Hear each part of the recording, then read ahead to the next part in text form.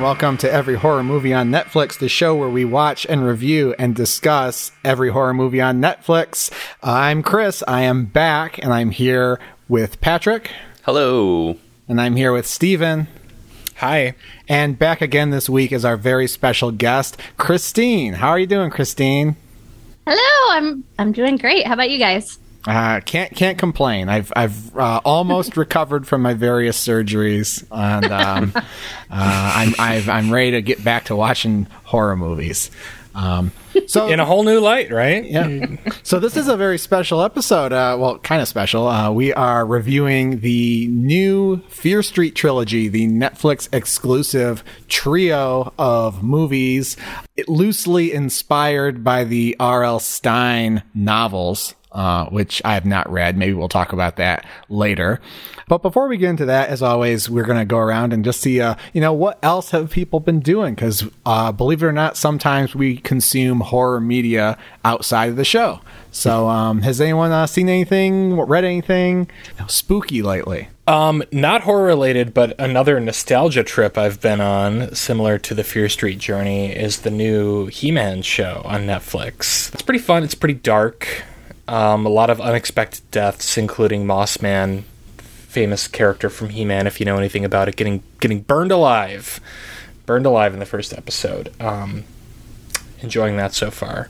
Patrick, have you seen anything lately? Anything spooky? I haven't really been watching anything. I mean, partly because I had to watch 3 Fear Street movies since our last episode. But I have been reading Her Body and Other Parties by Carmen Maria Machado, which is a series of 8 short stories that are all pretty firmly couched in horror. I mean, I don't know that she would necessarily identify as a horror writer, but pretty much every story in here is a horror story. They're all very feminist, very queer, very darkly funny, and very moving. There's the most impactful story in here that I've read so far is called 8 Bites, and it's about a woman who has bariatric surgery and is then sort of haunted by the presence of what was removed from her body during that surgery. And that almost sounds, sort of silly or a bit over the top, but it's very, again, very moving. It just really left a mark on me. So highly recommend Her Body and Other Parties. Speaking of surgery, I've been living body horror experience. In addition to my eye surgery, I had 2 teeth extracted since I was on the show last, and they're giving me what's called a bone graft, where basically they took out teeth and they took out part of the bone that was anchored to the teeth, and they have packed my mouth with bone graft material, quote unquote, which is actually like ground up bones of a cadaver person. And a cadaver person, and they packed it in there. So, and now I'm at the stage where I'm kind of healing, and some of the packing material is kind of coming out, and every now and then I get a granule of bone in my mouth, and I just have to chew it for a bit, and sometimes I swallow it, sometimes I spit it out. So I'm technically a cannibal right now. Wait. Why are you swallowing it? Why are you chewing it? Because my body needs bone material, so why not just... it's in my mouth. What am I going to do? Just hawk a loogie? It's just a little... It's in my mouth already. Are you insane? Exactly what you do. I just want to be a cannibal, all right? I just want to eat the bone. This is horrifying. You can drink milk or you can eat your own bones. Yeah. I mean, there's 2 ways to go about this. So I'm going to have a haunted tooth when this is all done. And I can't wait. So, dear God. That's what I've been up to. Fuck. So that's the greatest horror that I've heard in the past 2 weeks.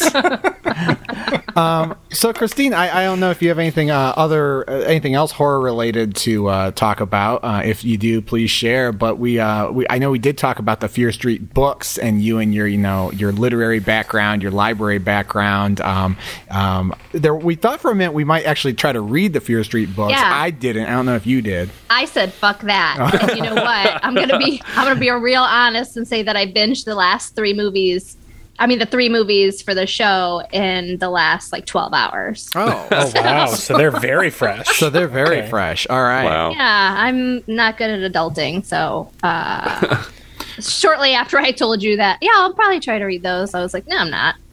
You know what? Yeah, so are I was we. I was gonna read one. I was just gonna buy it on Amazon, and it was kind of pricey for a book that you could presumably read as an adult in 90 minutes or something. Yeah. it just didn't seem worth it. I have enough of an idea just from growing up around slightly older kids who did read them. Well, I think I get the gist. It's fine. From what I understand, this movie has very little in common with the book series. There are some, homages to it, but I never read the Fear Street books, but I was a huge fan of the Goosebumps books. Me too. I had 50 Goosebumps books, and I was aware of Fear Street. You would see it on the shelf at your B. Dalton or what have you, and I was always like, I don't know why I never checked out Fear Street. I guess I was just like, oh, those are for teenagers or something. I'm sure they're very tame. I think even as a teenager, I wasn't even interested in those. I think I would have preferred to just read the Goosebumps again. There's something silly and creepy about the Goosebumps stories that Fear Street just seemed too grown up or too serious. Or Stein, I guess. I don't know. Or it's like the cover of Fear Street shows you a babysitter talking on the phone, and the cover of Goosebumps shows you a bee with a human head. Yeah. So much cooler. Way cooler. Well, so something I didn't know, I always assumed that Fear Street was later in R.L. Stein's career. I didn't realize that he started with the teenage horror and then aged down, and then Goosebumps know came that after at that. Yeah, me either. I've heard. Oh, so I've heard, Fear Street came first as a series? yeah, in the late 80s, early 90s, and then Goosebumps. I do kind of want to read Christopher Pike, though. I've heard that his stuff is pretty nasty. As far as teen horror goes, he's more claws out. Is that an R.L. Stein alter ego? No, it's a different writer, but he wrote in kind of the same vein, maybe a little bit later. You gotta read Jonathan Rand. I was just about to say R.L. Stein and Christopher Pike, tired. Jonathan Rand, wired. Who the fuck is Jonathan Rand? He wrote the Michigan Chillers series. Yeah. Oh, Yeah. okay. And then American Chillers. I think he after that. diversified to America, but yeah, he's a hometown boy, Michigan author whose Yeah. main run of books dealt with. It was Goosebumps books set in Michigan cities, but I assume you've read some of those, Christine. I've never read them, but they are very popular, especially in this area. And with the exception of the pandemic last year, he always comes to my kids' school and he'll do a tour to all the classrooms. The kids fucking love him. And then they can buy books for cheap there too. So kids love him. Is he a good performer? Does he have a persona or something that he puts on for the children? Or I don't. why do they love him so much? I don't know. I imagine he probably does, but I think that there's a certain personality that people who write juvenile books have to have, especially if you're writing in genre in juvenile. So I imagine he has some kind of shtick that he has, but. My oldest will come home after he's had a visit with their class, and he's just super excited. So I'm like, he must be good.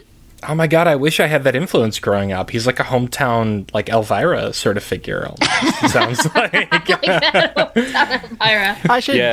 I did not read much horror. I didn't read Goosebumps. I didn't read Fear Street when I was a kid. I guess it took me until later in life to develop the mental derangement that drove me to seek out this genre. But I did read some Michigan Chillers. I do remember reading and enjoying those. Never met Jonathan Rand, though. Are those Patrick, that was very inappropriate of you to talk about the horror genre in such a derisive way. I think we need to vote you off the cast. Oh yeah, I issue an official apology to the capital H horror, capital C community. I should read some of those Michigan Chillers books. To the one I have skimmed through a couple, and I was disappointed, and maybe if I read more of the books, my opinion would change. But it seems like often their the events supposedly take place in the city, but they don't really take place in the city. It's all kind of interchangeable. Like I picked up like dinosaurs in Detroit or something, and there was nothing really recognizably Detroit in the whole book, except it was like Matthew put on his Detroit Lions jersey. Oh my god, yeah, we talked about this, how like they just feel like a mail merge, or like a what the fuck is the word game that kids play? Mad Libs. Mad Libs, yeah. You just like fill in the blank. Like, I want to see pterodactyls flying around the Renaissance Center if you tell me it's dinosaurs in Detroit. I want to see recognizable landmarks with Tyrannosaurus Rex chewing on it. I want the RoboCop statue to come to life and take out some crackheads. You want to see velociraptors going to Greektown Casino and putting it all on black. Yes. Oh, amazing. All right, but to be fair, do kids know what the Renaissance building is? No, but how can you not? How can you not do that if you're an author? Because he's a kid's author. That's why. If I'm writing like terror in Traverse City, I'm taking my laptop, I'm going to Traverse City, and I'm like looking at everyone like, I'm like, the ghost is gonna come out of there. I'm blocking the whole thing in the middle of the street. A butler. Oh, I would absolutely. The butler, you would see that at the Traverse City, the state hospital or whatever that's called up there. There's definitely a butler in there, maybe a couple. Christopher Slat's The Butler. Great film. All right, well, we digress. Let's talk about Fear Street, the movie. So this is a trilogy. It's by a director named Leigh Janiak. That didn't sound forced at all. We spent way too much time figuring out how to pronounce this before the cast. Yeah, we had a big conversation, and we decided it was Janiak, rhymes with maniac. So yeah, it's a trilogy by this, and it's a female director, which I did not know at first. I assumed maybe it was like Leigh Whannell, but no, it's Leigh is also a woman's name. But kind of an interesting concept, We got 3 movies that are. It's billed as a trilogy event, and the format of this is very interesting to me because they're not quite standalone movies. Chris, you lost your mind when you learned about the format of this trilogy. Yes. Oh, I did lose my mind. On Twitter. I publicly lost my mind because I'm like, okay, so I knew nothing about this, and then they're like, coming this Friday, Fear Street, Part 1, 1994. So I'm like, oh, all right, they're doing like an It thing where we're going to start in 1994 and then we're going to come to present day. Fuck no. Fuck no.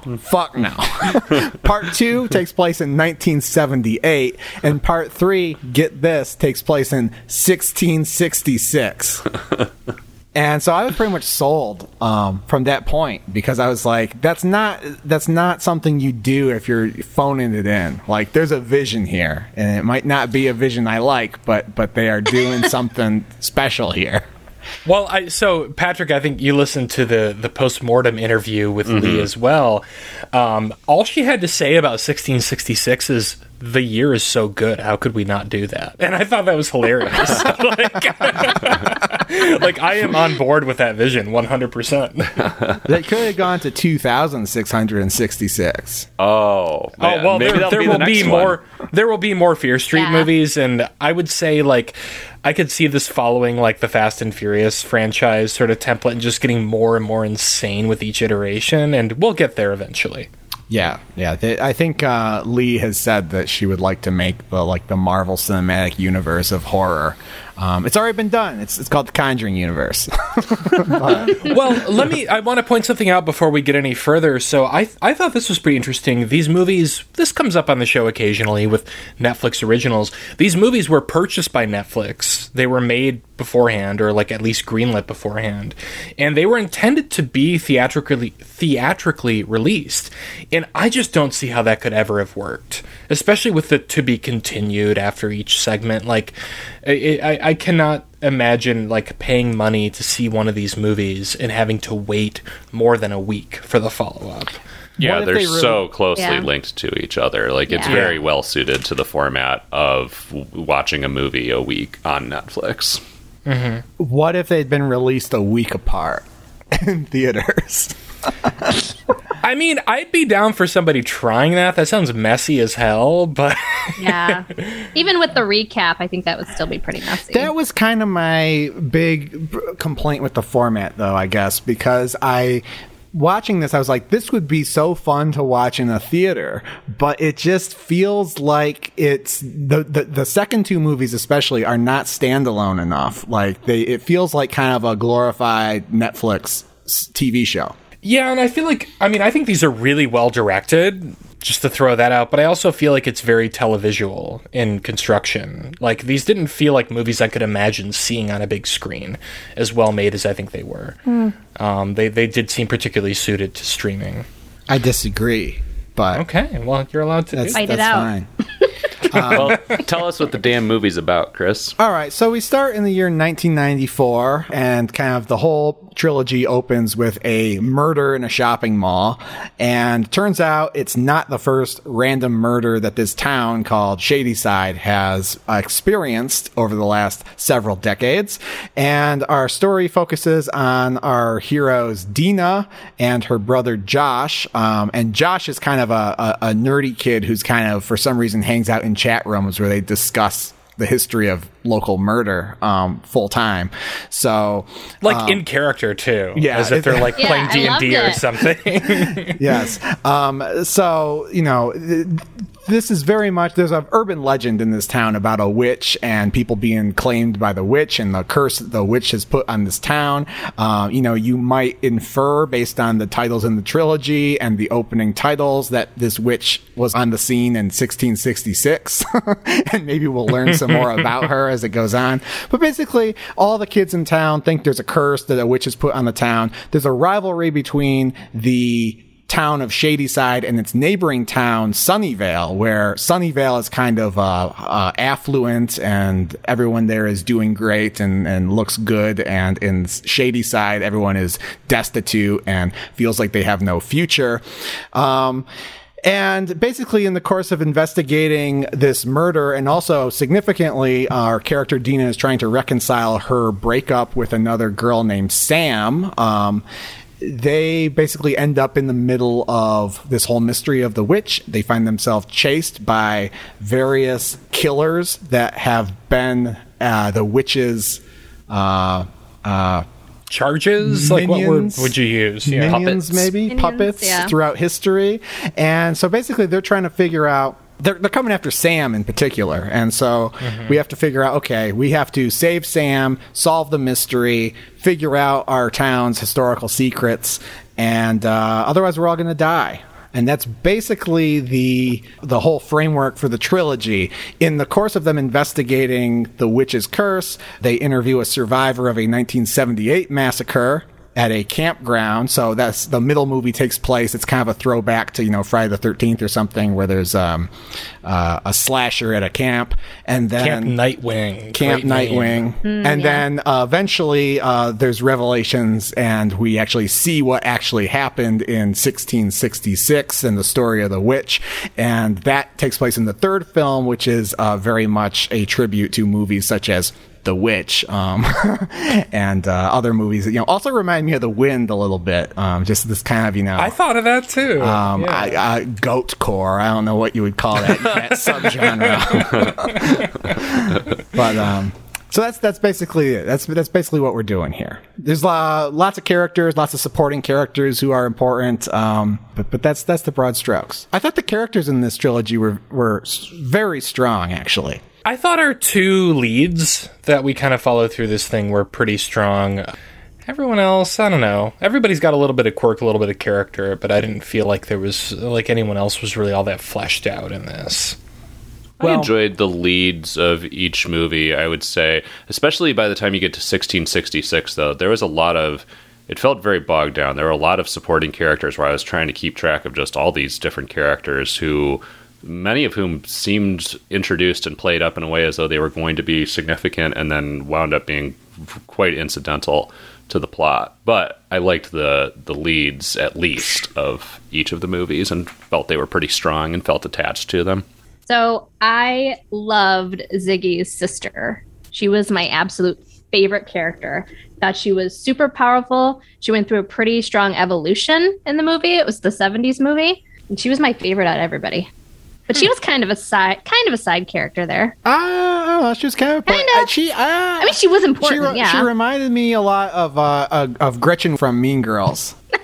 she was very, kind of one note and high strung. Fuck you! I don't think so at all. Yeah, I agree. She develops a lot over the course of that movie. I really liked the characters in that movie too, Christine. I liked how they developed over the course of the film, and especially how the three main female characters, who are all like pretty standard archetypes and all seem to clash at first, end up coming together and really supporting each other by the end of the movie. I like that agree. a lot.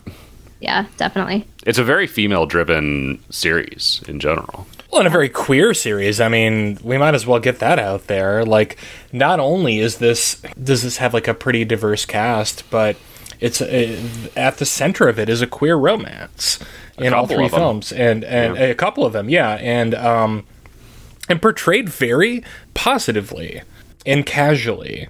That's something I really appreciate, especially because these movies are, I don't know, it's hard to say who they're made for because they're very R-rated, but they also are based on like preteen novels. But I feel like I feel like they are made primarily for kids who are allowed to watch R-rated movies, and to have queer romance and themes in these is pretty bold.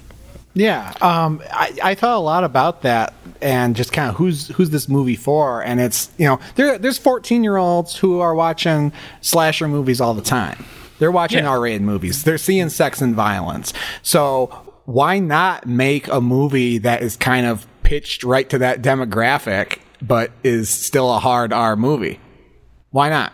And it's probably better, for them to be exposed to some of the social messages in this movie than it is, for all the movies of the 80s. Right, because, I mean, I've gone back and forth on this. Like, if I had kids who were like, if I had a son or a daughter who was, 12, 13, 14, would I let them watch this movie? These movies, I'm sorry. Absolutely. If I felt that they were mature enough to handle it, I would rather point them in the direction of some of the movies that these are inspired by, but those movies also are not very queer friendly. No. Or not. Friendly at all. No, not at all. So I think what I finally landed on is like, okay, watch this, and if you like it, I'll show you some other stuff, and we'll have some conversations about it, and about, the way certain characters are treated or whatever. Your kids would say, can we watch this movie by Lee Janiak? And you would say, no. Tonight we're watching Maniac. No. We'll save Maniac for maybe 16, 17, 18, depends.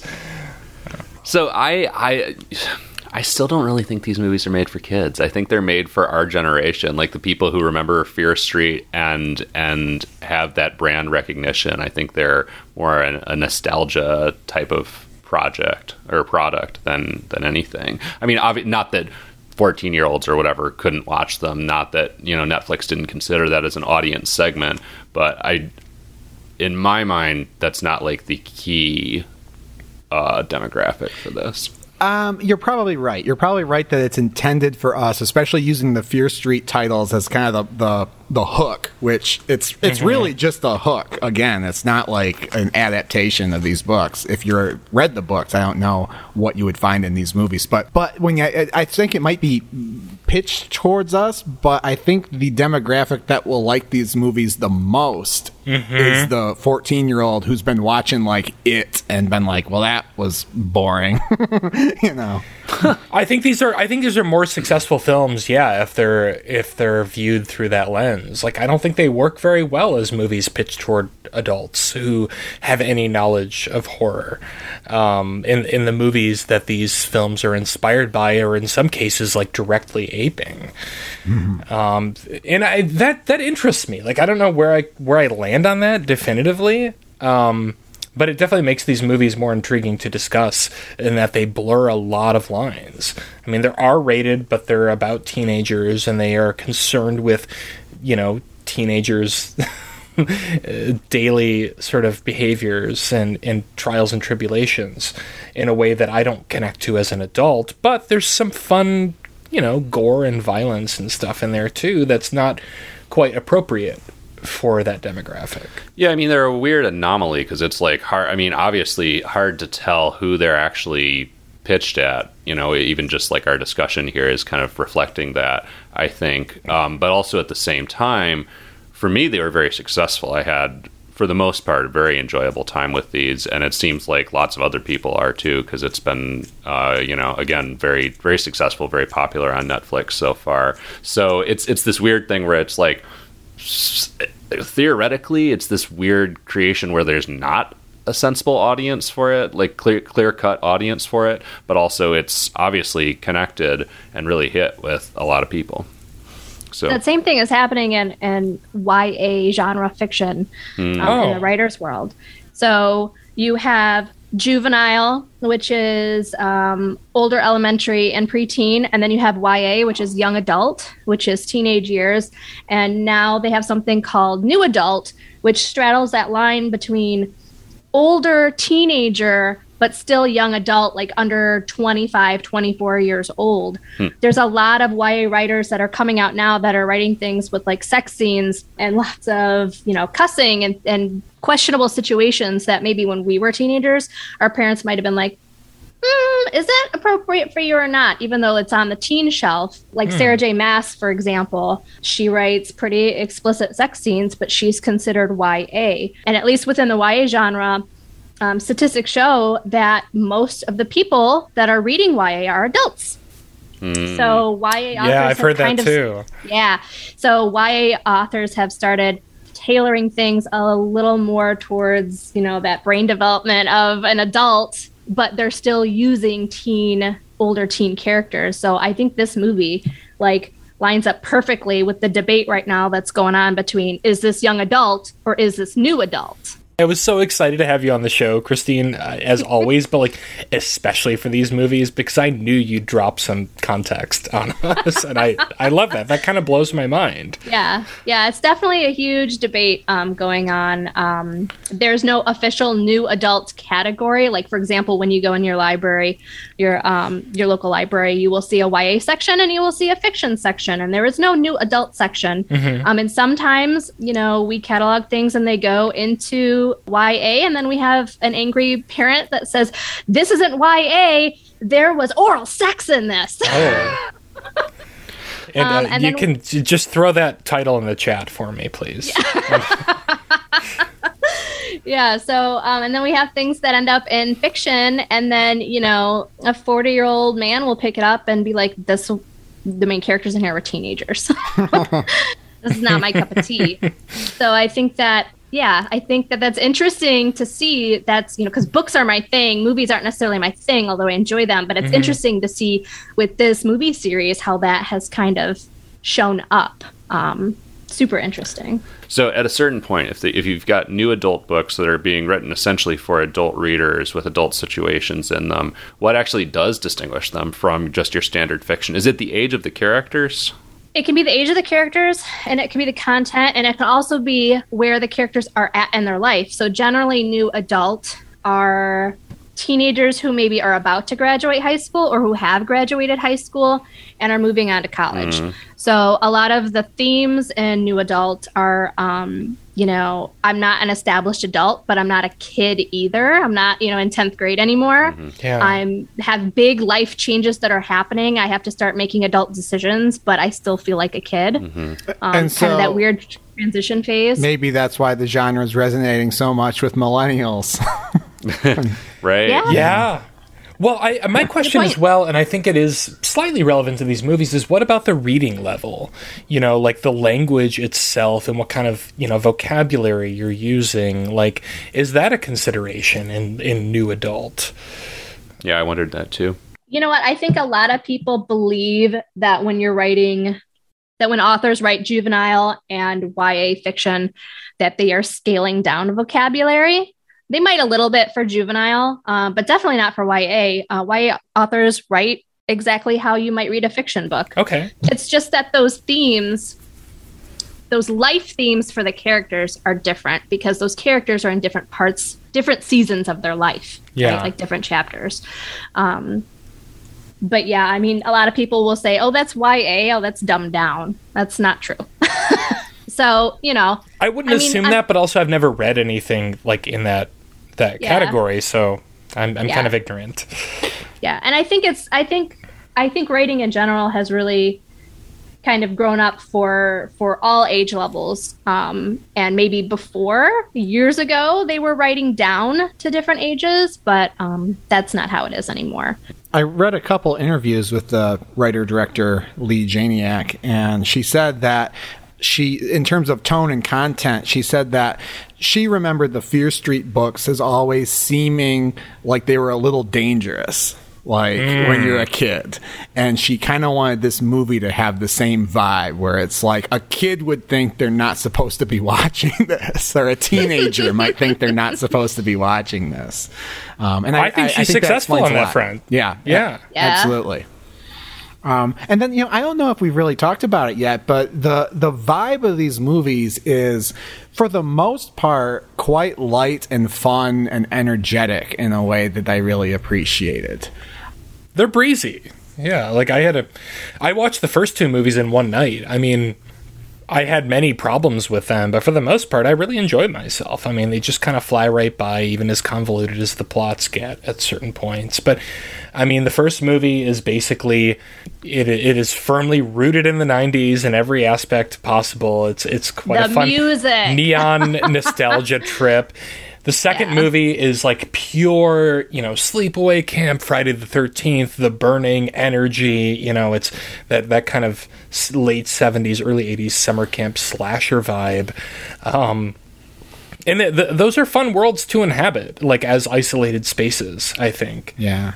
And that kind of, I was laughing a lot during most of these movies. And then, we'll talk about it in more detail later. In 1666, I thought the air really kind of came out of the tires, and it really kind of committed to the dour, the witch vibe in a way that was not fun. And that kind of disappointed me, because if you watch the trailer for 1666, they always show you the trailer at the ends of the movies for the next one. It looks hilarious because you're seeing all these tropes from these movies, like, the black horse rearing up and someone being like, oh, there's a witch here, we're all cursed, and pigs acting crazy and stuff. It seems like it should have been funny or tongue-in-cheek when we get to it, and it wasn't. So I thought there was kind of a tonal disconnection in that third part. But given the subject matter of the third part, I think maybe they didn't want to be too irreverent about it. I don't know.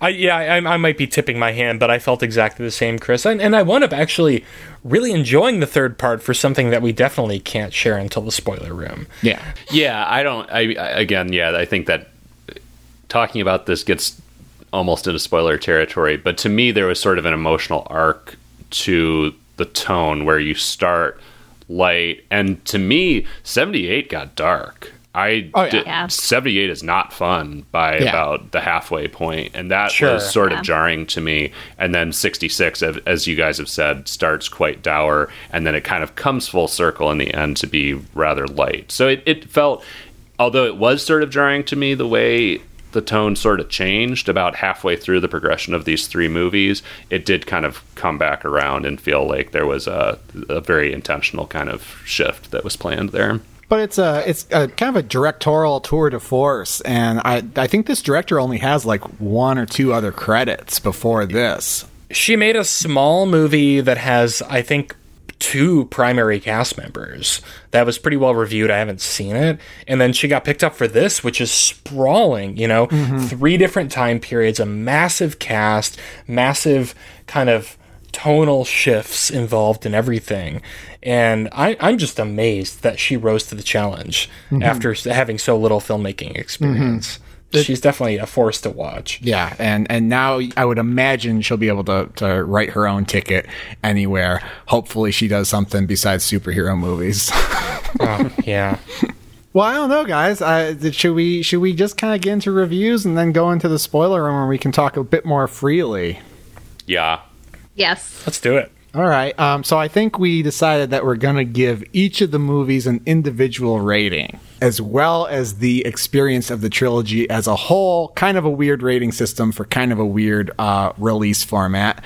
But that's what we're going to attempt to do. So who would like to go first? Patrick? Can Patrick go first? Sure. Okay. I had a lot of fun with this. There were some flaws. Obviously, not a perfect series. We'll get into it more, but I thought it was a blast. I would give it a view it. I think it's audacious as a trilogy and a very enjoyable experience that also winds up being surprisingly emotionally, politically, thematically resonant by the time we get to the end of it all. Individually, 94 is a view it for me. Total blast. 78, cue it. Kind of brought the energy down in a weird way and ends in a very dark place that just was not pleasant for me to watch. And 66 brought it back up to a view it for me. Total blast. We're going to talk about some stuff in the spoiler room. There's some narrative shit, I guess, that happens that just put a giant smile on my face and brought this home in an extremely satisfying fashion. So, yeah, view it for the trilogy, and then view 94, Q 78, view 66. Christine. Oh, man, I'm on the spot. I fucking loved this series. I loved it so much. I didn't care that there were maybe some issues in it that weren't wrapped up appropriately or went the way maybe I thought they should have, but I fucking loved it. I loved everything about the music. I loved pretty much all of the characters. The first one, so it was a 94, I would say cue it. For 78, which I thought was the anchor to the entire series, and it was my absolute favorite. Like, double view it. Like, I love that one. Please view it. I think it was so emotionally powerful, and there was so much shit going on, and everything was super fast paced, and it has my favorite character in it. So that's definitely a view it. 1666 is gonna be probably a cue it. I mean, you have to see it. You have to see it. And the whole series, I would definitely say view it. I loved it. Like I said, I loved the pace of it. Everything was so fast, and the characters were funny, and had some scary moments. I just think it was great. I loved everything about it, which may be controversial, but we'll see. Not to me. I will go next, and I will give the whole trilogy a view it. I thought the whole trilogy as an experience is a view it. I had a great time. It's a little bit of a mess in places, but given the scope and ambition of what they're doing, it's just a ton of fun. It's just a fun series. I really liked the style. I really liked. It seemed like a celebration of the horror genre in all the right ways. I had a great time with it. That said, I think 1994 is by far the strongest of the three, and I think it's maybe the only one that kind of stands up as a standalone movie. So that's a view it. The other ones are I guess, maybe cue-its, but what are you going to do? You have to watch them all. You can't just watch 94. You can't just watch 1978. You got to watch them all. So, so view them all, I guess. But yeah, we'll talk about it more in the spoiler room. Steven. Yeah, I'm really on the fence. Patrick is aware of my darker leanings on this trilogy. I'm not. I can't wait to hear them. Well, I don't know if you're going to, because I'm happy to say the cynical side of me is not going to win out today. I would give this trilogy a view it. As far as individual films, I would go, Christine, you nailed it. Cue it, double view it, and then cue it. If we're going chronologically, I loved 78 for some. I mean, I'm a sucker for summer camp movies because I never got to go as a kid, and like, I don't know, it's hornier, it's it's more violent, it's colorful, it's bright, it's out in the open. I absolutely love that. Yeah, I mean, I have some issues with this series kind of just not knowing what it is sometimes and phoning it in a lot of ways that I didn't anticipate. Like, okay, yeah, I enjoyed every needle drop, but some of them are so basic and just so incidental that I was kind of like laughing to myself as I heard them. And that is a huge trope in this series. I like the part where she like gets on the bus and there's a needle drop, and then she goes into her seat and puts on her headphones and there's a second needle drop. Inception needle drop. Yeah. I don't know. I mean, at the end of the day, these movies are, and I'm sorry if this sounds derisive, I respect respect all y'all's opinions, but this is just like the perfect dumb Saturday afternoon fare that I'm looking for. Like, you don't really ever have to think about anything watching these movies. They're kind of like a warm, cozy sweater as you're freezing in the air conditioning, reminding you of all of the better horror movies that you want to watch afterward and revisit, etc., etc. But as far as like potentially being good gateway horror, I mean, I already have an example in my life of that being the case, and I love that these are out there, and that this is an excuse for kids to kind of sneak away, watch an R-rated movie. Parents are going to find out, and if your parents are cool, they're going to show you some even better shit later, once you're ready for it. So, yeah, the series gets a view it from me. So here's a question for you. We know there's going to be more of this coming. How much more of it do you want, and how soon? None. All of it now. None and never. Christine says all of it now. Of it now. Because I'm like, I want to go back to this universe, but I don't want them to overdo it. Like, I will do this maybe once every 2 or 3 summers. I was going to say, like, if next summer there's a Fear Street trilogy, I'll watch it. I mean, I'm not going to pay 100% attention to it. I'm probably going to be kind of high, but I'll watch it for sure. I would agree with Steven, actually. I don't want any more. Like, this was fine. This was good. This was a perfect, insane, beautiful little trilogy. And it's hard for me to imagine how they could expand on it in a way that I would be happy with, unless they came up with another sick-ass trilogy. That might interest me. Or if they had, like, Billy Barker, the movie. Well, part of the charm of this trilogy is that it takes such massive balls-out swings that I just don't see how you can replicate that unless we go into, like, deep space or something. Like, I just don't know. Okay, yes, I would watch the space here. one. I would watch the space one. The witch originated on the moon or something. I'd watch that. I definitely don't need like that scary little kid. I don't need to know his story. Like, I would definitely want something. I would want a new storyline. But yeah, if they said they were coming out with something next month, I'd be like, yep, I'm on it. Cue it. Get ready to watch it. Yeah. Well, it's an interesting question too, Chris, because I think this kind of media increasingly seems pretty disposable to viewers. Yeah. I mean, when you get 3 movies in 3 weeks, you don't realize, like, I mean, listening to the interview on Postmortem with Mick Garris with the director, I mean, this was a pretty hellish shoot. This was a huge undertaking. They were working with a very small budget and happened to have great department heads who really came through to make things happen to flesh out this world that might not have occurred with lesser talent. And yet, when these things come out this way, they just feel like, okay, well, let's have another one. And it doesn't happen that way, right? Like, this takes a lot of passion, a lot of money, a lot of effort to produce something that is even, as I consider, flawed as this trilogy. So if they're going to do it again, I'd rather they take their time with it. It's definitely like a paperback version of a movie, you know? Yeah. Like a serial paperback kind of thing. And I'm okay with that. I'm fine with that.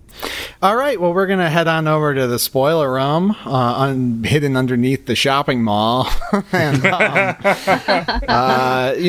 if you want to go check out the movies for yourself, now's the time to do that. And, feel free to check out our website while you're at it, everyhorrormovieonnetflix.com. Follow us online at AmonCast. And don't forget, this weekend, we will be at the Motor City Nightmares Horror Convention in Novi, Michigan. We're going to be there. We got a table. We got stickers. We're going to be hanging out. I don't know what else you want me to say. We're going to be We got there. a banner.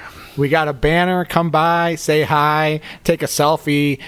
I don't know what podcasts do with these things, but we're going to find out. Get a kiss from Steven. When we originally pitched this, I was going to have a little kissing booth at the table. I think COVID has put a damper on that. I think maybe next year we'll see where we're at.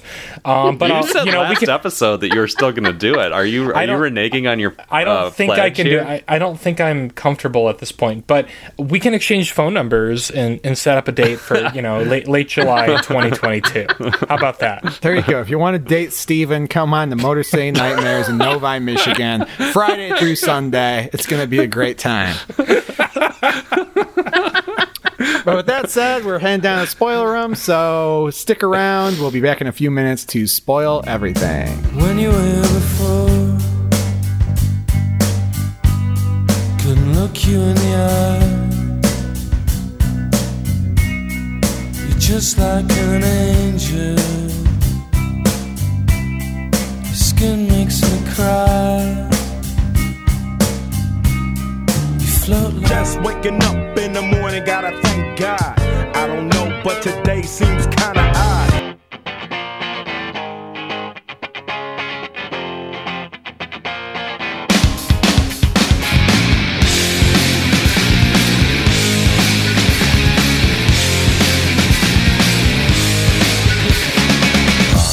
too sexy for my shirt. Too sexy for my shirt. So sexy it hurts. All right, welcome back. We are down here in the spoiler room, getting ready to spoil everything about the Fear Street trilogy. Eat your heart out, Panther Panchali. God damn you.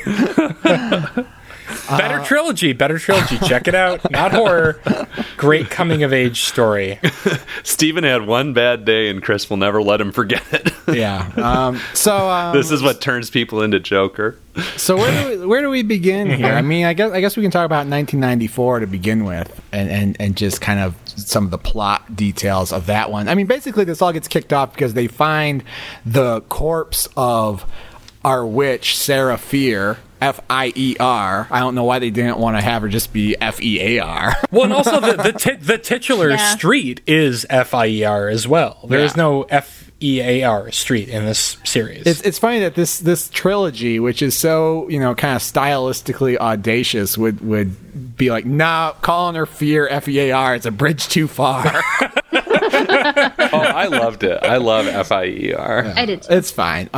Anyway, they end up finding her bones just on complete accident, basically, after a car accident. And that's when Sam, the former lover of our main character, Dina,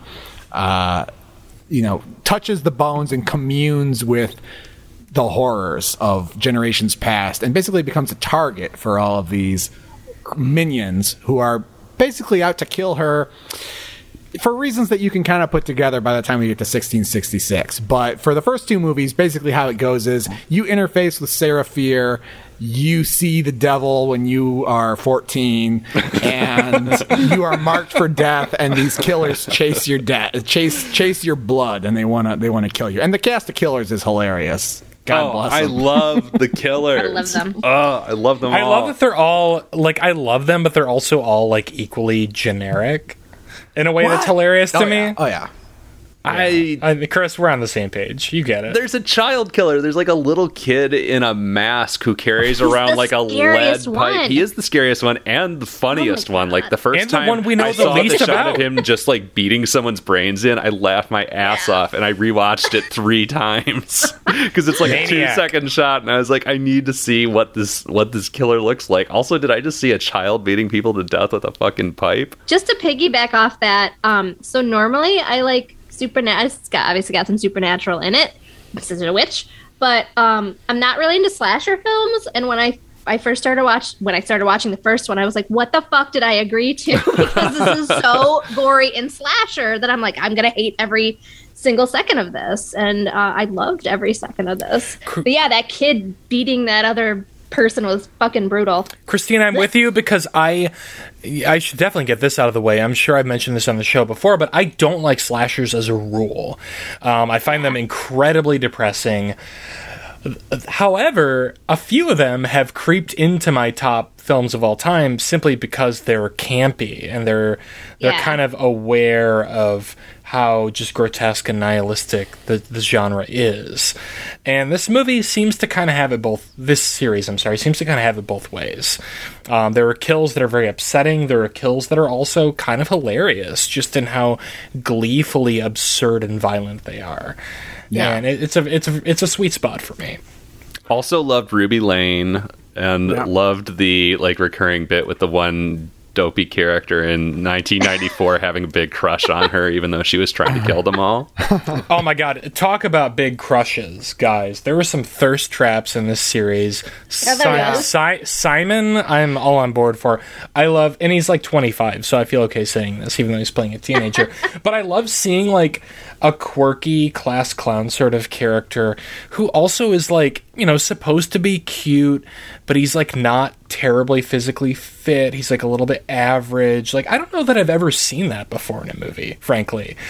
And also the young version of the cop in 1978 is like the hottest creature I've ever seen in my life, I think. Oh, I was drooling. so cute. Well, every character in this movie was gorgeous. In Everyone's this whole beautiful, trilogy. yeah. There's not an ugly person in the entire 3-movie span. I think that for, you know, if they wanted to commit to the 1994 bit, they should have cast like 27-year-olds as all the high schoolers like they did in the 90s. But I guess they thought that wouldn't resonate today. It was weird how much these movies felt like Stranger Things. I mean, there are 2 Stranger Things actors in them, which, you know, obviously... Stranger Things than what? What? Nothing. Go on. That was so bad. Yeah. Thank you for saying it, Christine. I've never right, seen Stranger Things. Sit the fuck down, Chris. All right, continue. But Patrick, you've mentioned this multiple times in our like group chats. Why is that weird? Like, that's exactly what I would expect from a series like this, that they would borrow, you know, I'm surprised Finn Wolfhard isn't in all 3 of these movies, playing the same character from Stranger Things. Well, like, it just seems like a foregone conclusion at this point. Well, yeah, and I mean, I guess it's, you know, brand extension, honestly. It just, like, this felt like it took place practically in the Stranger Things universe, you know, like, even, you know, accepting 1666, like, the 2 main dates basically split the difference. Like, you know, they're right on the either side of where Stranger Things takes place. You know, they center around a mall, as Stranger Things, parts of Stranger Things have. I guess the reason it felt weird to me was almost that this wasn't called like Fear Street Part 1 1994 from the book of Stranger Things or something like that, you know. Yeah, I get that. I mean, I'm somebody who actively hates Stranger Things, and I'm really just tired of that being a thing. I don't know. For the cast members that these franchises share, I thought they did much better work here. I like kind of forgot that I'd seen them in that other series.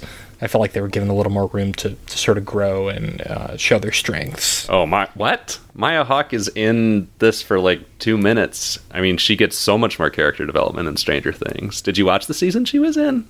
No. Oh. Which one was that? I watched the first season and like half of the second. I think she's in the 3rd one, yeah. Oh, yeah, fuck that. I don't need that. Speaking of cast, the one girl in 1978 who is like kind of the alt girl who does drugs and cuts herself, she is the girl from Anguish in every horror movie on Netflix. What? Way. Yeah, I was like, I know this face. How do I know this face? And I looked her up, and she's the girl from Anguish, just a few years older. My head just exploded. That's crazy. Yeah. That's crazy. Where's her skateboard?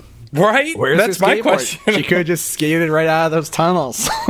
Holy shit. Wow. Oh my god. There was another Anguish parallel, actually, that I don't know why I brought it up, because I can't remember. I hope it comes back. But that's amazing, Chris. I just got to pile a little bit more love on our cast of killers and slashers, though. Okay. Because I think I just had so much glee with these things, and like the less you know about them, like the little boy, the more hilarious they are. And I don't know what it is. It's almost like, you know, there's a lot of movies like My Bloody Valentine that are classics kind of because they have a great premise and a great killer, but to honor them you have to suffer the entire movie, which isn't as strong as the killer and the premise. And for like, sure, here all we get are like these killers where it's like, yeah, I can see that thing being like, you know, it's like the nun in The Conjuring or something. It's like, I can see this thing being in a whole movie, but I'm glad I don't have to watch it. Chris, it's almost- as a massive fan of My Bloody Valentine, I 100% agree with you. Yeah. I'd rather that character just be on the periphery of a different movie. Well, it's almost like the kind of effect you get with the original Star Wars or something, where, you know, you're enjoying the characters and the main plot, but there's also like a zillion, you know, it's like the fucking cantina where you see like a different bizarre alien in every corner where you're like, what the fuck is that dude's deal? Or the bounty hunters. And now, you know, Right? like 40 years later, they've given us way more of those people's stories than we ever wanted, and we realized we didn't want it in the first place. But, you know, it has that sort of like just abundance of creative energy where it's like, oh, you just gave me this fucking baby with the lead pipe, and he's only here for 5 seconds? Well, what? Right. You know? Well, I mean, rest assured, there will be another trilogy Probably, soon that will yeah. flesh out these characters. I mean, it does feel like the bounty hunters in Star Wars, which, you know, Bosk and Forlom should have their own movie at this point. I don't know why it hasn't happened. I'm going to have to get on Indiegogo or whatever kids are doing these days. I talk to Patrick about this daily, about my Bosk movie I want to make. I don't know, maybe someday. Also, this is fucked. Look how much he's leaning. I think he's IG-88 melting. is on hard times. Michael Jackson. Michael Yeah. Jackson, 88. Visual joke for the podcast. I love it. I played a Michael Jackson arcade video game last night, and it was deranged. And that's all I'll say for now. So since we're in the spoiler room, let's talk about some spoilers. Yeah, I was going to say, what we got. We said we were going to spoil everything, so let's spoil. I'm curious to hear. So, I mean, I guess in my mind, the first sort of big spoiler is the reveal at the end of 78 that, you know, C. Berman, we've got Ziggy Berman, and we've got, what's the other C. Berman? Cindy? Cindy, yeah. Yep. And it turns out that C. Berman, who's the survivor of the campground massacre, is not Cindy, but Ziggy, whose actual name is Christine. Yeah, the kids in 94 reach out to this woman who's the sole survivor of the 1978 massacre for advice. And we find out that her sister... this woman, the survivor's name is C. Berman, and we find out that her sister died at this massacre. And so then we go in and we meet Cindy Berman and Ziggy Berman, and I think they want us to think that Ziggy is going to die and Cindy is the character that we've met in present day. Yeah. They seem very proud of that twist, and I saw it coming from scene one. Yeah. Yeah. I agree. Like I as for one thing, because the girl looks a lot more like the adult woman. And I Jillian think- Jacobs. I feel like she's the one we see first, and like I don't know the way they did it though. I was not fooled for one bit. Yeah. But you know, Same. maybe some 14-year-olds were. I don't know. Although then at the end of the movie, they both seem to die. That was a brutal scene. And that's what I'm talking about, where I just... And I'd like to dig in a little more, especially with Steven and Christine here, about, you know, your enjoyment of that one, because I just had a hard time with it by the end. Not in the sense that I thought it was bad, and it certainly does its job in the greater workings of the trilogy, but I just found it very unpleasant and depressing to watch by the time you watch both sisters get brutally stabbed to death, like within arm's reach of each 100%. other. I felt the same way. And that's what was great about Yeah. it. What was great about it is that, like, it did kind of lean into the fact that that's a trope in the movies that it's inspired by. And yeah, it's upsetting to watch, and it didn't make me feel good, but I kind of appreciate it in the sense of like, okay, well, they've done their homework. Like, this is how these things end. Even before that, there's a lot of kind of mean-spirited violence against the kids who are the campers and against some of the counselors that I thought was kind of just cruel. Are there a lot of other horror movies that take place at camps where the actual child campers enter the line of the slasher? I feel like there's not. There are. Yeah, I can send you some. Okay. Because that was kind of new to me. Yeah, there was a Yeah. lot of like child death in that movie. Not teen, not even preteen, but like child death in that. Yeah, it was Look, quite there's a scene in Sleepaway Camp where like this guy, like one of the camp counselors takes a bunch of like young boys out to go like camping in the woods, like without a tent even, which is weird. I didn't even realize that until now. They're just like in sleeping bags, and like 20 minutes later we cut to like all the sleeping bags are like gutted. So yeah, that's definitely a trope. Okay. Not one I like all that much, honestly. I tend to skip over that scene. I mean, it's not fun to watch little kids die, Unless they're assholes. especially like in a yeah. But I liked that a lot of times during the series, I was like, well, that person can't possibly die, and then they died. Yeah, No, like in the 70s one, that kid who got tricked. I don't know, were they like a barn type thing, a workshop or something like that, and the hot girls like tricked him, and then they turned around and the slasher got him, and I was like, oh man, that kid just got picked on by those hot girls, and now he's dead. That sucks. Oh, yeah. I'm with you, Patrick. I thought that it was kind of more mean-spirited than 1994 in a way that I thought was kind of off-putting.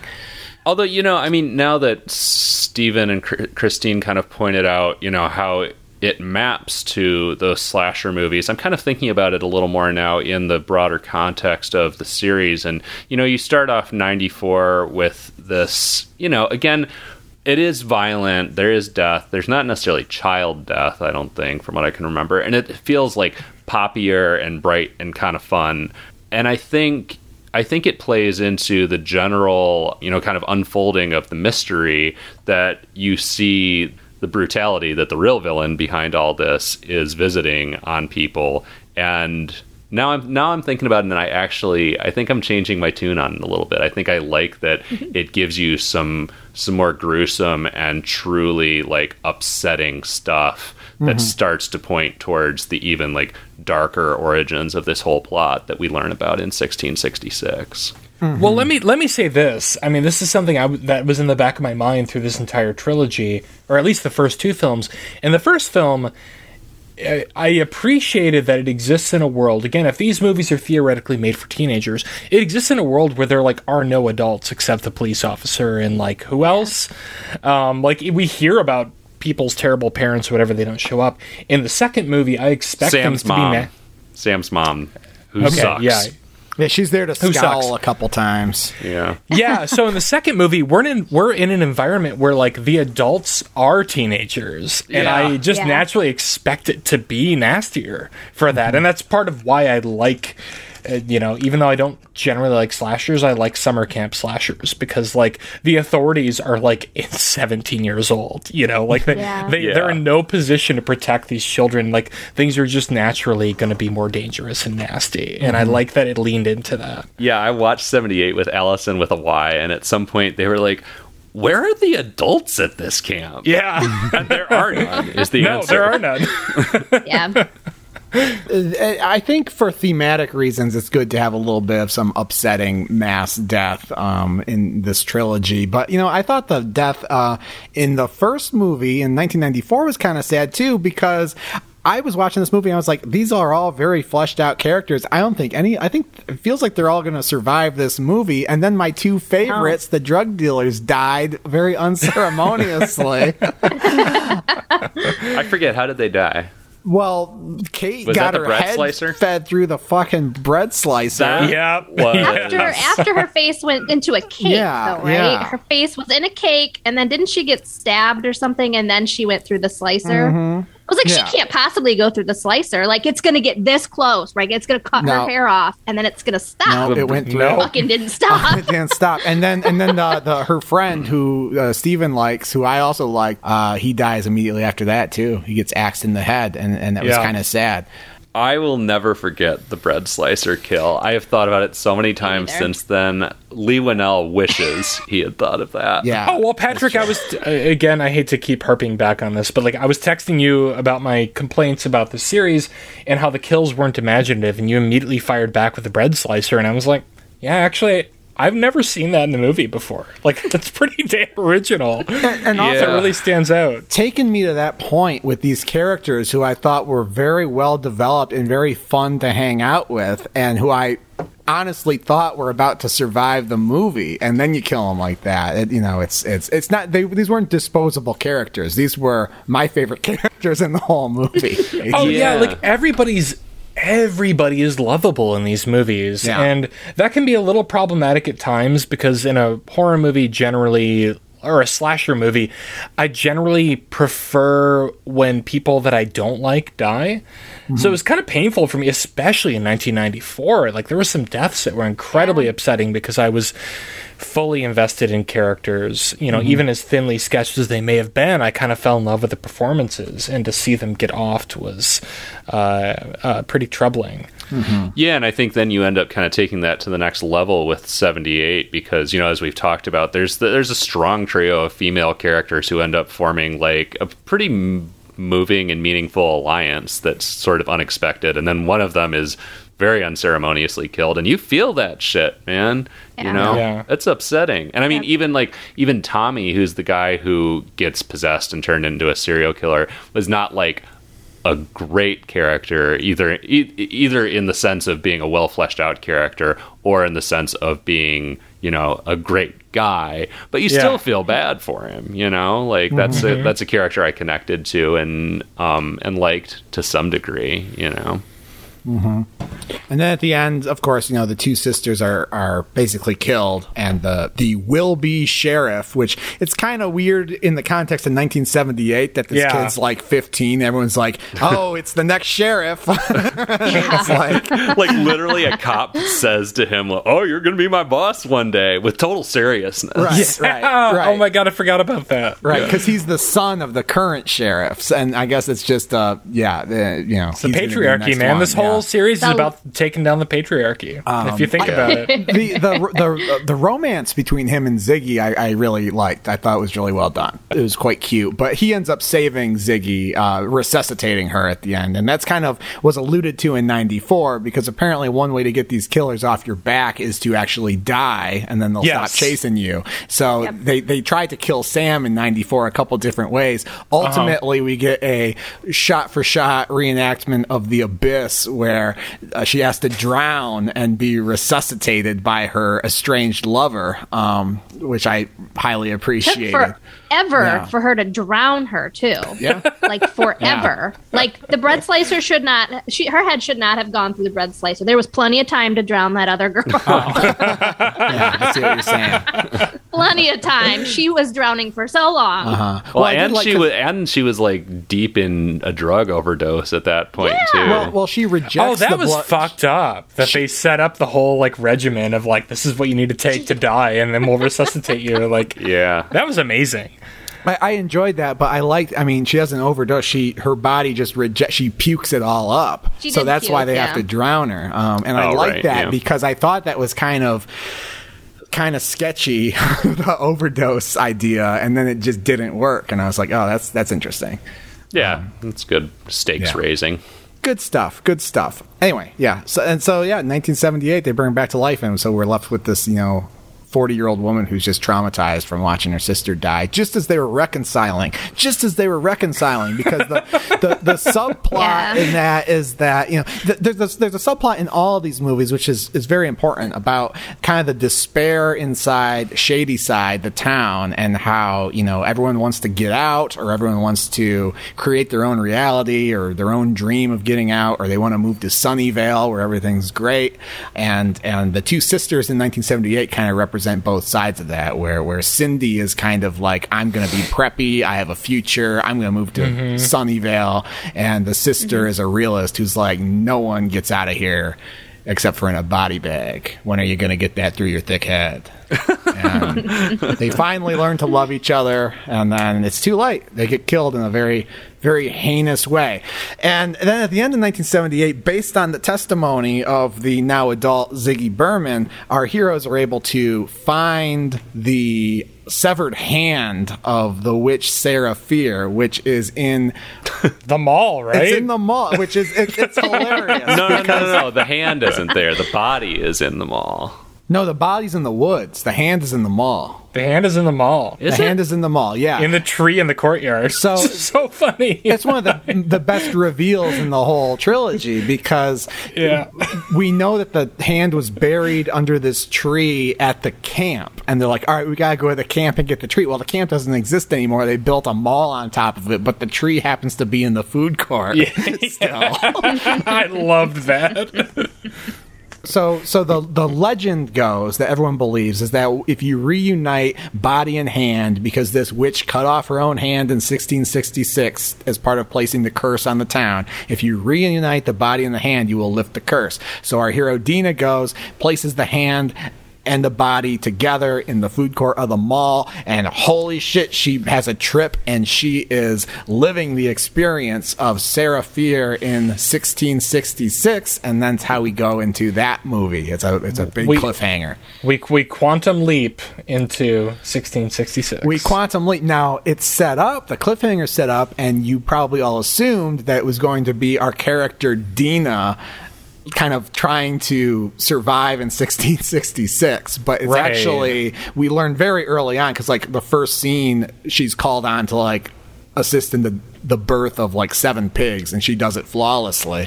We learned that no, this is no longer Dina. This is just Dina, the character. The actress is playing Sarah Fier. Yeah, living her experience. Yeah, flashing back, seeing it through her eyes. And like, I lost my mind as much as Chris did when he found out like the chronology of this series. When I found out that 1666 was cast with all the actors from the previous 2 films, I thought we were going to be dealing with a whole new cast, and I was like, holy shit. Well, so let me blow your mind even further. One of the stated influences on this trilogy is the films of Terrence Malick. And I think that's maybe what Lee meant when she said that. Like, the kind of, like, this is like a love story that spans generations, and we have the same actors playing the same characters. I loved it. I thought that was a great touch. I liked it more than most Terrence Malick movies. So. Yeah, same. I thought of the X-Files episode Triangle, where Mulder gets lost in the Bermuda Triangle and finds himself in the 20s on an ocean liner, and he sees all the people he knows in his life, but they are playing archetypes, the same archetype, but in history. You know, like cigarette smoking man is a Nazi, and so on and so forth. Oh, that episode is such a banger. Yeah. Did Chris Carter write that? Or no, Vince Gilligan wrote that. He did? I think Chris Carter wrote that one. A rare home run. A rare late home run for Chris Carter. Christine, are you as lost as I am in this discussion? You seem like it. Yeah, I mean, you guys know that I'm not a movie buff, let alone a horror movie buff, but I didn't do any research about this. I just sat down and started watching it, and when I put the third one on, I was like, wait a second, that's the same girl. And at first I didn't like it. At first I was like, this seems not campy like I liked the other 2. It seemed just cheap and not good. Mm-hmm. But then as we went on and on and on, I was like, yeah, I think this is fine. I think this fits okay. I could honestly, so the 1666 stuff, I think could have been handled in half the amount of time. Like, that's half that movie. Yes. And it doesn't really do anything to move things forward. It's just sort of like, hey, this is where it began, and then we cut back to 1994. I could have done with a brief flashback. I mean, you get the idea pretty quickly, like, oh, these 2 girls have a forbidden love, and they're going to be cast as witches and, you know, burned alive or whatever, and it just feels, I don't know, it doesn't have the bite of the other 2 films. It feels like a prolonged prologue. What I loved about the first 2 movies was that everything was happening so fast, and every scene had a purpose, and it forwarded the story. And we went through the story very quickly. Things were always happening, and it was great. It kept my attention. As soon as I started I put the last one on, and I was like, what's so slow? What's going on here? We're starting with a pig birth? Like, why? Why did we spend all this time on this? It felt like a stunt to me. And I mean, I'm not saying that I don't think it was like well executed, like for what it's trying to do, but it didn't feel necessary. It was just like, oh, we have to pay off on this sick title that we came up with for the third movie. Exactly. Well, I thought 1978 kind of had the same problem when we talk about these as standalone films. It's like there's kind of the conflict's been set up in 1994, so there's really not a lot for the movie to do in the first like 40 minutes of 1978 or in 1666, because they're kind of all playing off of what came before it. And so that kind of, for me, 1978 and 1666, like the first 40 minutes or so was just kind of a slog. But you eventually get to some really good stuff. Like Steven said, basically the revelation here is that, guess what? Sarah Fier is not a witch.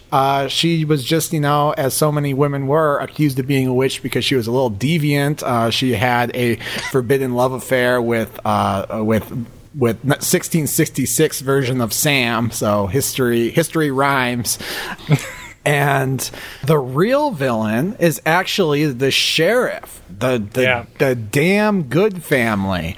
And Good of course, is the last evil. name is Good. Good is Which evil. they actually telegraphed that in 1994 when Marvin or Martin or whatever is locked up in jail, and it's just a throwaway scene, and he's like, I'm Sheriff Good. He's like, Sheriff Good, more like Sheriff motherfucking Evil or something. Yeah. Which that left me hanging for a long time. Like, I really fixated on that scene, and it was a long time for it to pay off. Right, so I appreciate that. 400 years ago or so, Solomon Good, who was otherwise seemed like a pretty chill bro, decided, and for reasons that are frankly sympathetic, I almost thought he was going to actually seduce Sarah Fier into witchcraft, because his case was pretty compelling about how the society's backwards, all these Puritans are crap, this town sucks, so why don't we just do something for ourselves and break the norms and embrace witchcraft. So he embraces witchcraft. He makes a deal with the devil where basically his whole family line is going to have prosperity. The thing that they never explain, which is very important, is how the town of Union split into Shadyside and Sunnyvale, which they talk about all the time. You're right. Yeah. I didn't even think about that. It's like they just forgot to shoot that scene or something. I don't know. See, here I thought, Chris, this whole time I thought you were going to have some sick takes on the use of the word union in this, and it turns out it's much more nuanced. Oh, I have sick takes, but we'll get to those. So I loved 1666, and I thought it was very efficient, actually, because I had assumed that the entire movie, or most of it, was going to be devoted to the 66 timeline, but halfway through, you wrap shit up. You find out what happened with Sarah Fier and the real story behind all of this. And then we go back to 1994 Part 2, which was another left field, crazy move to me that put a gigantic grin on my face. I thought the 66 stuff was very efficient and very effective at kind of upending the entire narrative that we've heard so far about who Sarah Fier was and how she's been influencing this whole thing all along. Yeah, at some point. It worked very well for me, I guess. She's a victim, and she kind of has her own curse where she's like, look, someday the truth is going to come out about this, Mr. Good. You have fucked with the wrong forces. But she gets hanged to death, and that's the thing. And now, armed with this truth in 94, our heroes are like, oh, and somehow they deduce, which I'm not sure I would have made the same deduction. They deduce that contemporary Sheriff Good must be an evil devil worshiper, and we have to kill him because 400 years ago someone with his name made a deal with the devil. Well, but they also figure out that this has been being passed down over the generations. They figure out that his family has continued this. It's not like it leaps from Solomon Good to whatever his name is, Nick Good. Right. But it's not a case that would hold up in court, but it's good enough for our narrative purposes. And by the end of 1666, all our heroes would just be in prison or on death row, and they would deserve it. But that's okay. It's a movie. So here's what confused me. So we get this sort of reversal of how we think the curse works, where it's not actually Sarah sending killers after blood. How is Sam possessed? What was the real reason for Sam being possessed in the end? Let me ask you a better question. do you really care? I do. That's why I asked the fucking question. It's so like it seems so. No, I'm not trying to be a dick, but I'm like, it seems so incidental to get into the details of this. Like, I don't feel like these movies are all that concerned with the mechanics. But it's very concerned with the mechanics. I mean, it kind of like inverts the whole way that you think this is working at the end. In the sense that the goods are selling out shady ciders to continue their prosperity and the prosperity of their community, rather than Seraphir trying to continue to exact vengeance for what was done to her.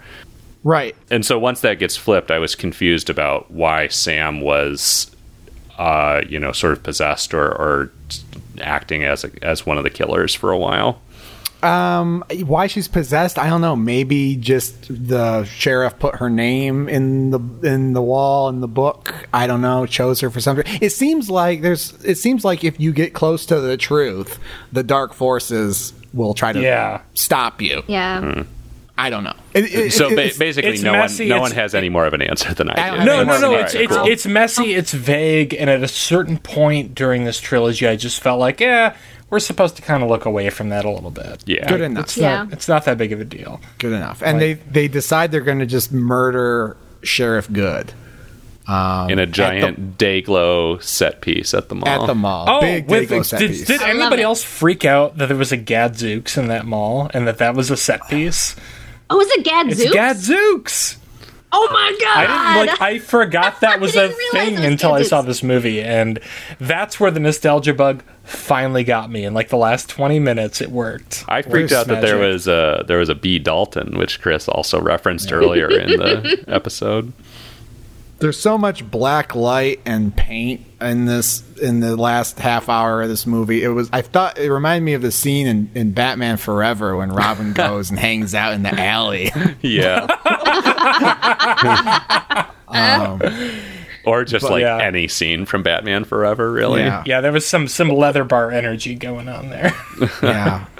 But I mean, what do you need to know? What's a spoiler? They kill him. They kill the sheriff. There's lots of mayhem with the monsters. They have lots of plans. They set traps, etc. But at the end of the day, they put a knife through Sheriff Good's eye and they end the curse. Mm-hmm. They kill a cop killer. Mm-hmm. And then they miss Q Ice-T right now, or is it Ice Cube? Who sings Cop Killer? Ice-T, and I'm surprised that wasn't a needle drop. Like as soon as she puts the knife in him, it's like, I'm a motherfucking cop killer. Jordan Peele would have done it for sure. Like if this were his movie, absolutely. I gotta say, the end of the last movie is where it really, the whole thing won me over. That Pixie's gigantic needle drop while our heroines kiss. And Dina says in 1994 to Sam, when this is all over, we're going to listen to the Pixies and make out and eat cheeseburgers. Yeah, yep. Which I thought was a hilarious line in the first movie, and turns out it paid off pretty well. You were crying. I'm not fucking around. I got chills when I heard that song come on. It's one of my favorite songs ever, and I thought it was a beautiful scene. And I thought, you know what? This is something I never see, which is a queer love story about two queer people who are going through trials and tribulations, and it ends well for them. Like, that was so refreshing. It so ends well. refreshing to me. Because it usually doesn't. One of them is a token. One of them, it's... Yeah. That's a really good point that you make. I like that too. Well, and interracial queer story, and that's what that song is about too. Which I don't know. It was just like the nexus of everything I needed at the end of that series. I thought it was beautiful. And then, in typical Fear Street fashion, it cuts one Pixies song and starts a second one. Yep, one that is totally inappropriate. That means nothing in the context of the series. Yeah, that did kind of bum me out. And then we do get like a mid-credits scene, or maybe like right at the end of the credits, where the black book or whatever the fuck you want to call it is behind the sheriff's line. There's police tape and somebody grabs it. We don't know who. So sequels. But I was there. I was pumping my fist and everything, and Dina gives a rousing speech, almost as good as the speech to the tribe in Avatar, where she's talking about how this has been going on. This has been going on for 300 years, and it ends tonight. Like, this is it. Like, this murder has been going on. All this horror has been going on and hurting our people, and this is it. No more. We're going to fight, and no one's ever come this close. And if we all have to die tonight, we're all going to die tonight, but no one else is going to die. God damn it. Love that. It was kind of an It Follows ending, in a way. Sure. And that kind of brings me to my thematic / political interpretation of the trilogy. Would you like to hear it? Oh, yeah, because I was about to get into the same topic myself. So. Oh, okay. Yeah. I think there's some stuff in here that is clearly intended, and then there's some stuff that I may be projecting onto it that might just be, what happens when you make a movie about some of these topics in America. But I thought that this was very much a movie that deals with violence, and it reminded me a lot of mass shootings, actually. The way that these killing sprees occur, and it's just, that guy seemed like a normal guy, or what happened? Why did this guy just snap and kill everybody? And it's always happening happens at the mall, happens at the church, happens at the supermarket, happens at all these public places. I don't know if the intent was to evoke mass shootings, but I think it's hard to deal with this subject matter without being evocative of that. But then going into like, well, what are these, just bad eggs, or what's happening here? And I think it's about a tradition of violence in America, and it's economic. There's so much stuff about the economic fortunes of Shadyside. Everybody's working a double shift. Everybody's playing the lotto. Everybody's drinking. And there's just this level of despair where young people feel like they have no future. And there's so much of that in America today, if not, over the decades. And that's where this sort of violence that we see bubbles up from. And people, I think, don't want to look at the root causes of violence or mass shootings or anything like that, but I think that this movie does, and says, you know what, underneath every spree killer, there is despair, there is economic violence, and if you want to stop it, you have to reckon not only with the violence in every transaction in our capitalist society, but you have to actually go into history, and you have to make amends with the violent traditions of the American experiment and the legacies of slavery and witch trials and all this stuff, and violence against the LGBTQ community and all these things, because it's all part of the same concoction that we are reckoning with today. And I think putting a black woman hanging at the climax of the story kind of makes that explicit. That's how I read it. Yeah, I also was going to comment on, we talked about the queer themes and a queer couple coming out victorious across generations, across centuries. We've got a queer couple who are persecuted at the origin of all this, and then a queer couple kind of brings it all to the close and comes out victorious in the end. I really enjoyed that. And I was going to touch on, before Chris brought up this theme, also the theme of the relationship between Shadyside and Sunnyvale, and the way one of the communities has literally been selling the other community out over generations to ensure its own success. And that was really powerful to me, that it tapped into that class theme in the end, and really lent a lot of weight to the end of the movie. And now, Chris, this doesn't happen every episode, but I'm totally on board for the themes you found in this one, because I think absolutely, the way it ties back to the violence, and that that each generation has been selling out members of the other community to shed the blood that they need shed. Really, really hits home and makes it even more resonant now in hindsight for me. And every time it happens, they just say, "Oh, another fucking shady cider. Another Right. person went crazy," and Yeah. that's not what it is. It's Oh, it was drugs. Yeah. Oh, it was drugs. It was druggies. It was the witch. There's a line Yep. that in 1994. I think it might even be in the opening credits. It's very subtle, but here's something like they have no desire to improve themselves or something like that. Which is like that's something we hear. Yeah. And then of course, who's the ultimate puppeteer of all this? It's the state. It's state power manifested as a police officer that's been upholding all this stuff, and not only doesn't care to dissect the reasons behind these crimes, but is actually responsible for maintaining the institutions that oppress people. Yeah, and I I think mean, it's sure, all that stuff is there. To me, it didn't really feel very deep, though. It felt very superficial, like, oh, we're trying to tackle big themes, and it didn't... I don't know. I didn't think too hard about it. Like, I saw the framework for it, but I feel like these movies were more interested in, like, stylistically mimicking other genre movies than actually saying anything about society. I don't know. I think it said volumes, honestly, and a surprising amount for a series that is as fun and kind of escapist as we've described so far. Like, it kind of manages to do both, surprisingly, to me. I mean, there's so many recurring themes and recurring threads about the poverty and all this stuff that I think that's there for sure. Whether or not it's meant to be a grand political statement, or whether it's just like, oh, we want to just tell the story about a cursed town, and here's some effects of the town being cursed, is another thing. But well, and I think it's no mistake either that by the end, the kind of crew that organizes the final takedown of the sheriff is 3 characters of color, including the janitor, who seems like kind of a throwaway character, but ends up being a pretty pivotal character in this final showdown.